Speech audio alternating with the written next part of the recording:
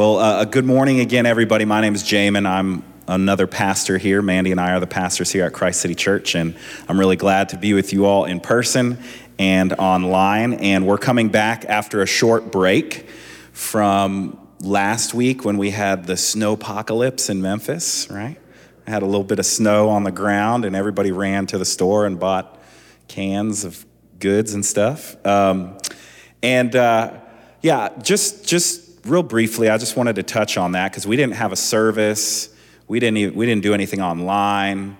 We just said like, hey, just chill out, hang out with your friends. You can read a blog, catch up on a past sermon online that you have no doubt missed some in the past year. I just wanted to share a reason why we do that sometimes, why we rest. Because the church doesn't need to be a constant producer of material information. We're not a capitalist running engine at a church. We're not. We're founded and we hold together on the receiving of grace, getting things you didn't earn, you don't have to work for.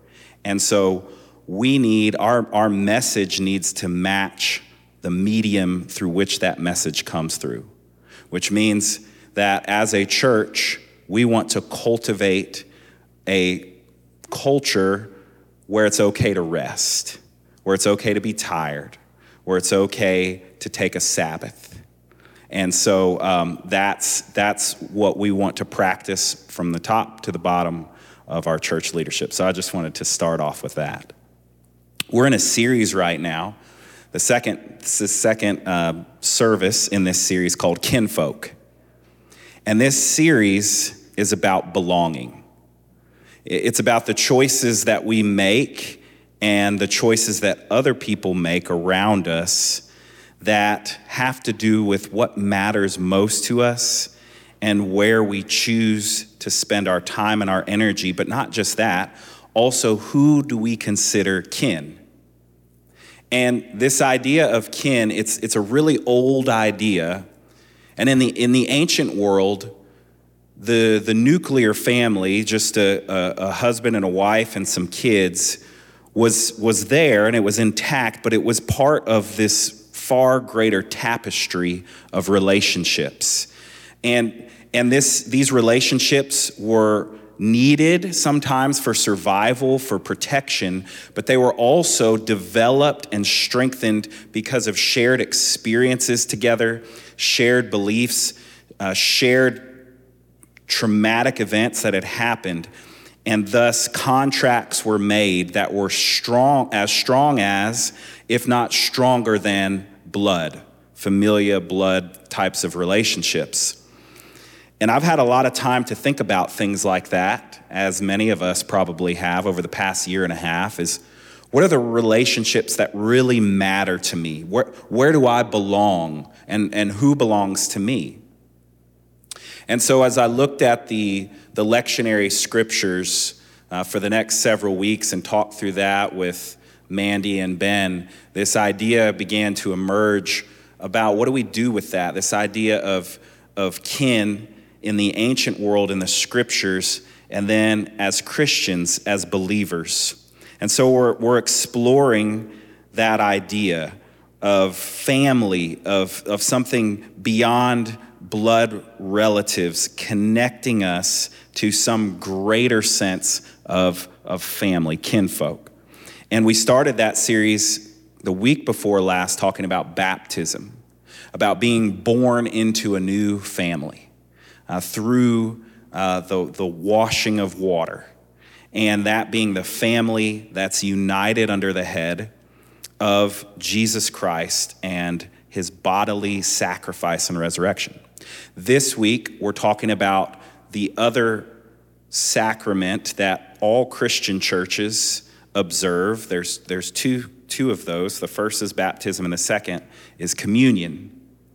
The consumption, the receiving of bread and the drinking of wine in order to connect us to a family over and over again, a weekly tradition that we have, a weekly sacrament.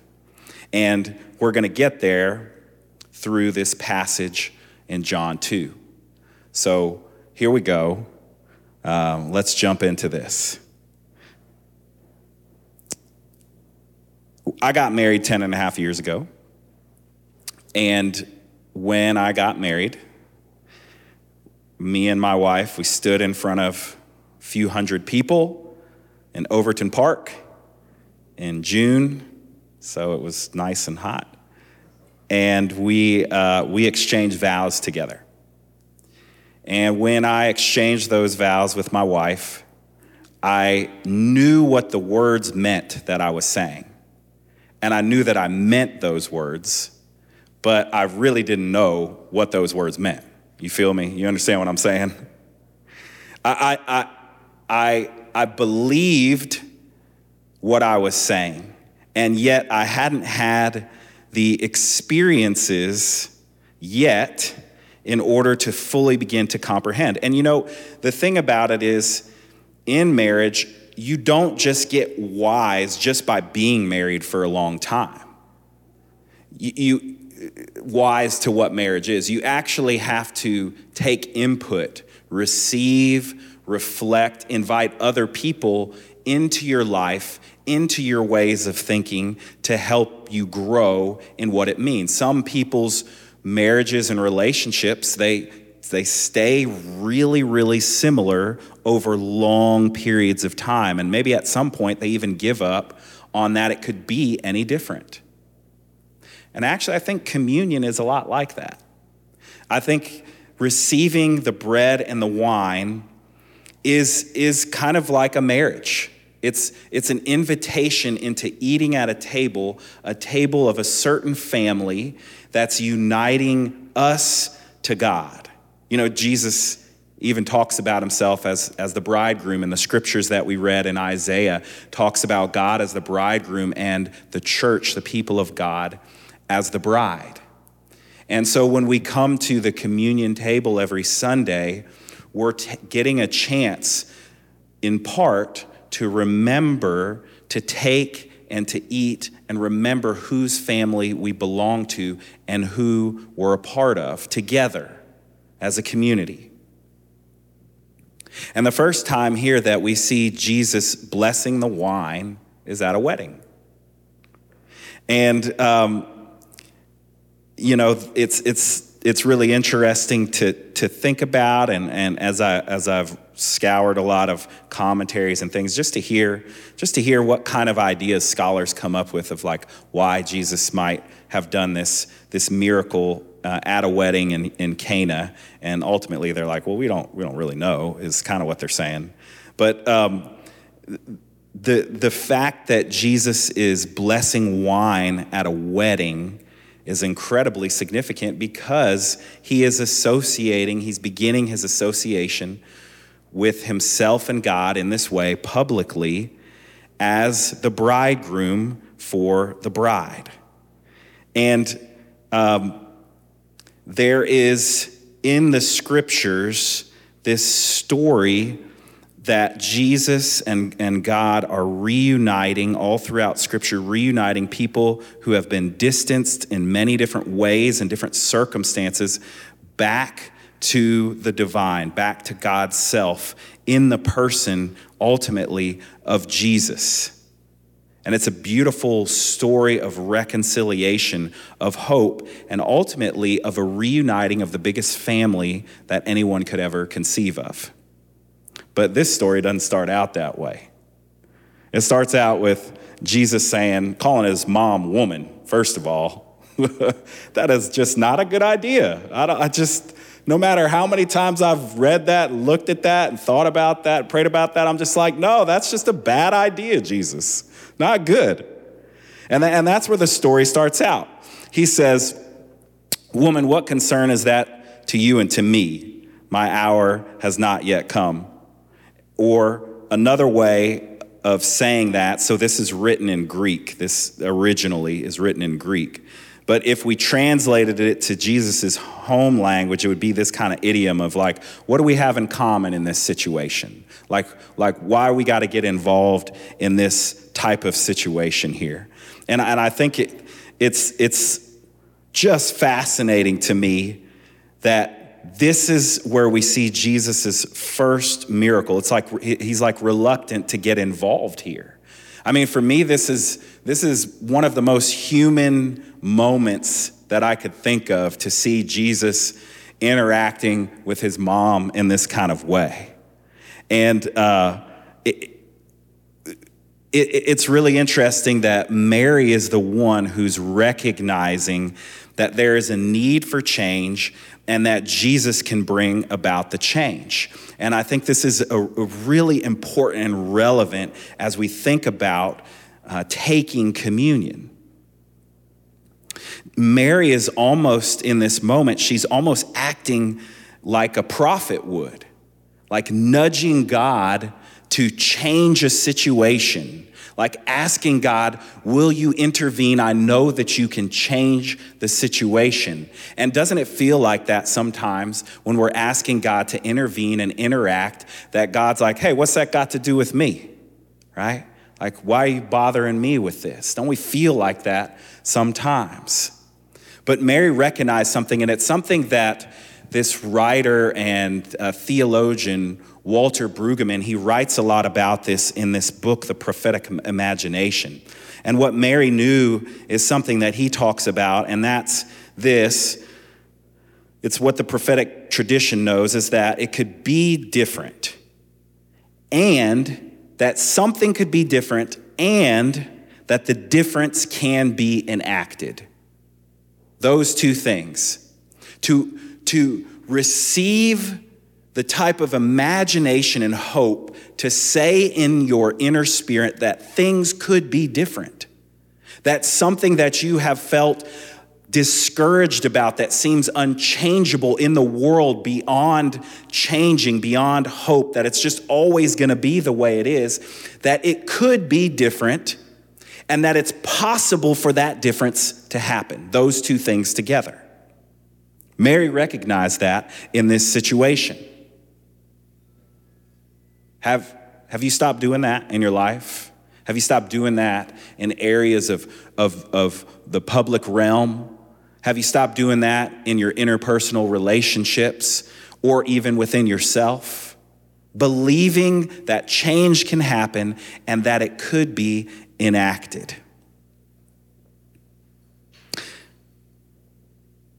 In the Old Testament scriptures, the time of the Messiah was talked about a lot. What the world would begin to be like, what sort of things would change and happen. In Joel, the prophet Joel, he's one of the minor prophets, never could make it to the majors. He said, in that day, the mountains will drip new wine, and the hills will flow with milk, and all the ravines of Judah will run with water. A fountain will flow out of the Lord's house and will water the valley of the acacias. Or Isaiah, in Isaiah 25:6 said this, on this mountain the Lord Almighty will prepare a feast of rich food for all peoples, a banquet of aged wine, the best of meats, and the finest of wines.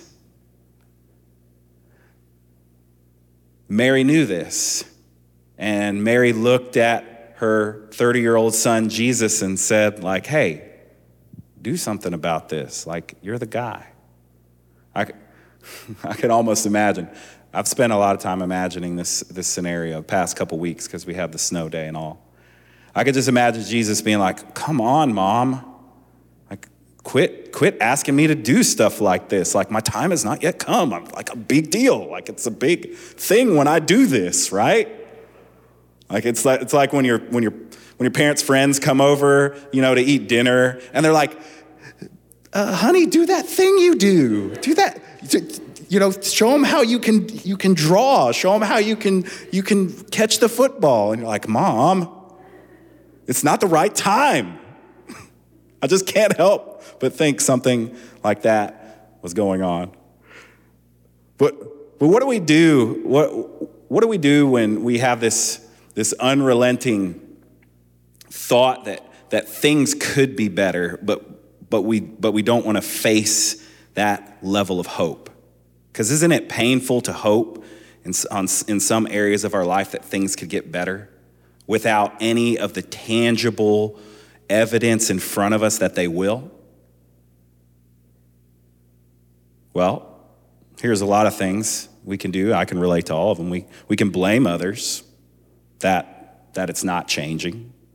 Like if this person would just change, then I could really believe in this hope. I could really have this if just somebody else would change. Or we could blame it on the current place in the world we live in. Like if we could just go back to the old days, the golden age of this, that, or the other. A lot of people escape into that idea. If it was just like it used to be, then everything would be good. Or sometimes we just fall into cynicism. We say, well, it just can't happen. There's no use in hoping. There's no use in trying. There's no use in putting forth any effort in the things that I hope for that could be different in the world. Specifically in areas where there is injustice, where things are wrong and people are being treated improperly, including us. That sometimes we deal with that just through sheer cynicism. We replace the thoughts of hope with thoughts of, it can't happen, and you're a fool if you think it can. I think probably the easiest, most accessible thing to a lot of us at Christ City would probably be just to numb those desires of hope. Just to numb it with cheap entertainment, with scrolling on your phone, with alcohol, with, just whatever kind of cheap entertainment you enjoy. When we take communion, when we eat the bread and we drink the wine, it's an opportunity for us to re-engage in the hope that feels so distant and so far away. Every time we come up to the table and we eat that bread and we drink that wine, we are uniting at the same table with people of all different kinds all over the entire world. It's an opportunity for us to reorganize our heart around a hopeful possibility for the future. That Jesus said, hey, this is a new covenant, and I'm establishing it for you to receive, for you to have, not to earn, not to work for, not to figure it all out. But when you come to this table, there's other people who don't like you and you don't like them that are eating that bread and drinking that wine. And in that moment, you are eating at the same table of fellowship with God and with one another. That is kind of a miraculous thing. Where else in the world is that happening? Anywhere? Is that happening any other place where we can sit at the same cosmic table of fellowship and eat together? That's something that can revive our hope. There's a woman named Nora Gallagher. She wrote a beautiful book on communion. The Eucharist is another name for communion. And she said this. She said, the regular practice of communion is meant to help us move from being the citizens of an empire to the citizens of heaven.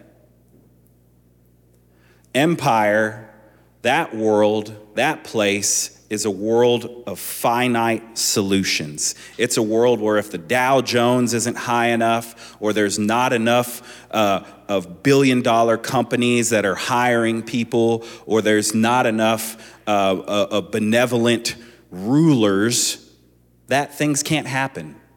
That things are now impossible, and there's no use hoping, and the only thing we should do is circle our own wagons and take care of our own, the people closest to us, the people most like us, the people that have the same kind of things to lose as us. But when we take communion, We have an opportunity to be reminded of whom we belong to and where we are citizens in the world. That we are, in fact, not citizens of an empire with limited options, limited resources, and limited solutions. That usually means somebody else has to be suffering or punished, or we got to spend more billions on bombs that we've already got stockpiled up while our schools and our other infrastructures and hospitals are crumbling. We don't have to live in that world, and communion is a reminder of where our citizenship really lies. And that means that things that we have stopped hoping for to be possible that hope can be reignited within us through that table. Can I get an amen from somebody at that point? Thank you. So, communion reminds us to whom we belong. It reminds us that we can hope, and that hope is connected to whom we belong to. That the table that we eat at was created by God coming and living in the flesh amongst us.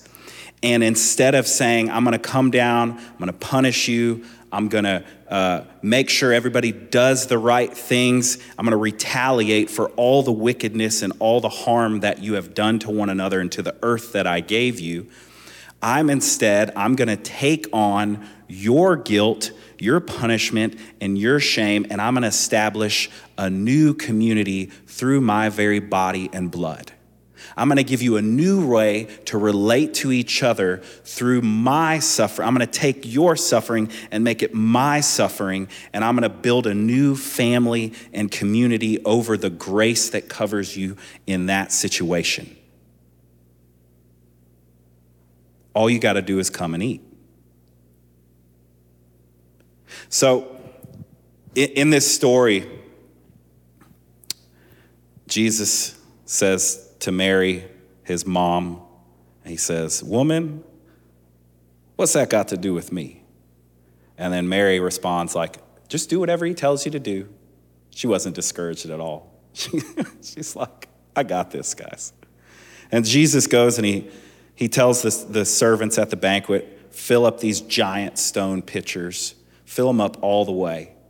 And, Jesus, when he decides he's going to go in, he's going all the way. He's like, I'm the Messiah, I'm going to make the wine flow. So wine gets filled up, and everybody has this great party. Like, everybody gets to keep partying and having fun together at a wedding. And the amazing thing about this situation is, communion or wedding, it doesn't happen by yourself. You can't get married by yourself, at least not yet. Maybe they'll figure out how to do that in our world at some point here. You could get married by yourself. And even Jesus's ministry, his kind of presence in the world as the Messiah didn't even happen by himself. He had to have his mom nudge him. Like, come on, Jesus, it's time to come do this. So he doesn't have a failure to launch situation going on. That's what Mandy said we were looking at this passage. But communion, it sounds silly to have to say it, but it's communal, right? Jesus says this in Matthew 18:20. He says, where 2 or 3 are gathered, I'm with them also. And I've heard different discussions and read different Bible studies over the years about that and things. And the conversation usually devolves into some kind of, well, can't you just experience God by yourself and da-da-da, and all that kind of talk. And it's like, well, yeah, of course you can. But I think the greater point, and especially as we're talking about communion here, is that God's relationship with us, sure, it's individual, but primarily the way that we see it is a connection of people, of anybody who wants to come to the table. It's a belonging and a presence of God that cannot be experienced by yourself. Just like I couldn't experience all the words that I was saying, all the things that I believed when I was making my marriage covenant until I did that with another person. Man, my experience, my understanding is completely different than it was before I had done that. So Jesus said, "Woman, what concern is that to you and to me? My hour has not yet come." You ever thought that, like Jesus? Like, what do these problems have to do with me? Why am I supposed to care about these things? Why is there so much going on in the world that somebody wants me to care about or be involved in? And the truth of the situation is, we live in the most individualistic culture that's ever been on the face of the earth. We are skewed towards believing that our rights and freedoms are somehow independent of other people's lives and how other people's lives, how the earth, are affected by the choices that we make. And of course, we're in the midst of seeing that unfold through the pandemic and all these types of things. And communion, when we come to this communion table, it answers that question that Jesus was asking. What does this have to do with me and you? It has everything to do with everyone. That when we eat of this, we're eating, Jesus said, unless you eat of my body and drink of my blood, you cannot enter the kingdom of heaven. Right? And everybody thought he was crazy. And later in the book of John, a bunch of people left. They're like, this dude's crazy. He's a cannibal. He wants us to eat him. Right? But when we are ingesting the bread and the wine, it's a reminder again of our interconnectedness with all of these other people doing the exact same thing. That our decisions make a huge difference. In fact, we're seeing this all over nature constantly. The more we learn and the more we study that, like if we take away, like there's like these birds that migrate for thousands of miles, and along the way they'll stop at these islands and they'll feed on these little crab eggs. And people started using these crabs as like fish bait and stuff like that, and they started going endangered. And nobody knew that until these birds started dying and not being able to finish their migration patterns. And so they had to start protecting the crabs so that the crabs could lay the eggs, so that the birds would have their protein to be able to make this thousands and thousands of mile flight and journey. That embedded and encoded in the world that God has given us is interdependence, that we need one another, that we are connected to one another, that our choices, our freedoms also come with incredible responsibility and weight.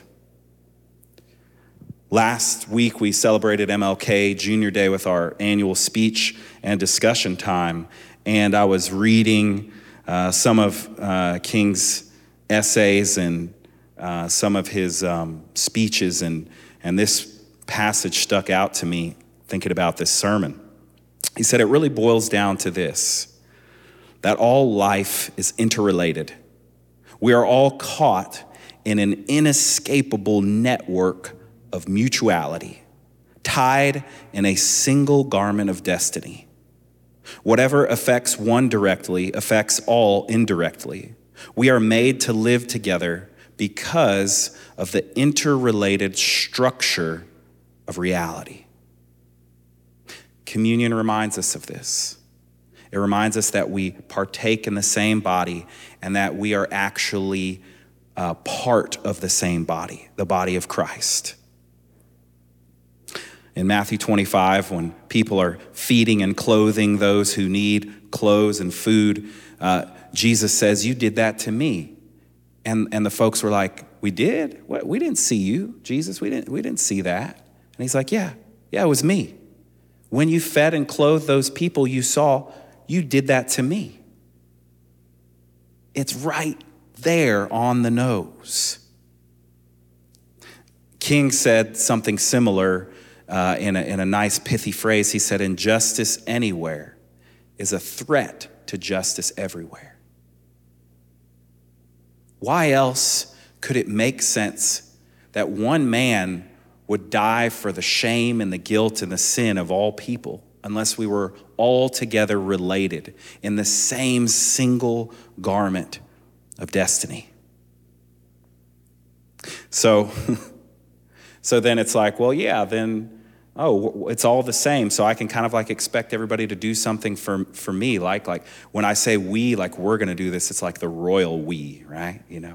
Or it's like when my wife says we're going to do this particular project in the backyard. It's like, no, you mean I'm going to do the project, right? No, again, this is not an abdication of our personal responsibility. It's actually a heightened understanding of the personal responsibility that we have as a part of this huge body, of this unified body of Christ. This is why the disease of leprosy was so terrible. What? Whoa, that was a quick turn, right? Wasn't it? You see, leprosy, if you've ever seen pictures or movies, you see people all bandaged up, different parts of their body. And it's because the disease of leprosy caused parts of people's bodies to become numb. And so when they were moving through life, they could burn themselves or hurt themselves, hit their arms and their legs. If they were asleep, a rat could gnaw on them and they wouldn't even feel it. And so over time, people lost parts of their body because they couldn't feel it. Communion is a reminder that we need every part of the body of Christ to be fully present and alive to care for one another. And finally, the last thing I want to say about communion is it's both different and the same every time. In verse 10, it's the guy, the host of the wedding, he tastes the wine and he says, everyone brings out the choice wine first and then the cheaper wine after the guests have had too much to drink. But you saved the best till now.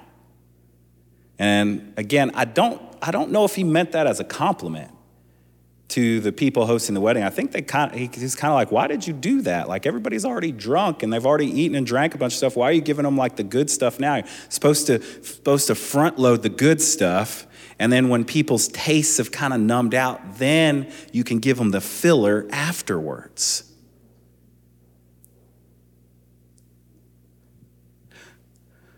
But this isn't how human beings work. If you give the good stuff first, can you really experience it? Can you really enjoy it? If I give my 8-year-old like the finest paint materials, I'm an artist. If I give him like the best paints and the best stuff, is he gonna be able to appreciate that at that time? Probably not. And I think the same thing is true as we come to the communion table, that we take this same thing every week. And maybe you've had experiences with God in the past. Maybe your conversion experience was really dramatic. And it seems like you got the good wine up front, and now you're left with just like the filler stuff afterwards. But the last thing I want to remind us of as we come to the table in just a moment is that this is an opportunity every time coming to the same table, eating the same bread and the same wine, but every week in a different situation, in different circumstances, to have a chance to see when that new wine is gonna flow, when that better stuff is gonna come. You know, I sit at the same table with my family all the time, and sometimes it's chaotic and crazy, and it's really hard, and my kids won't eat their dinner, and they're running all over the place, and that kind of thing. And sometimes we have beautiful moments at the table. And I think coming to the communion table is the same way. And there are even times and situations I didn't know that they would be earmarkers in my life, that they would be memories that I looked back upon as I was growing up and eating at my dinner table and eating with those people that I care about, that I rely on for soul sustenance and strength.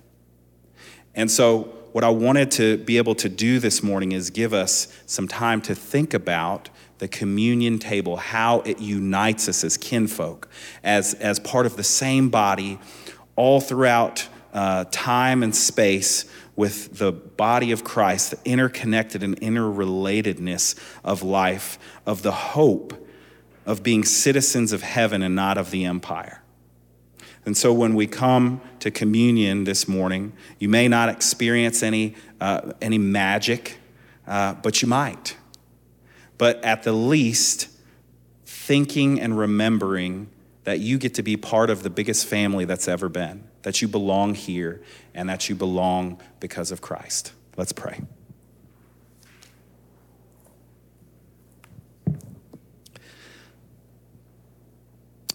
Lord, thank you for the table, and thank you for what it means.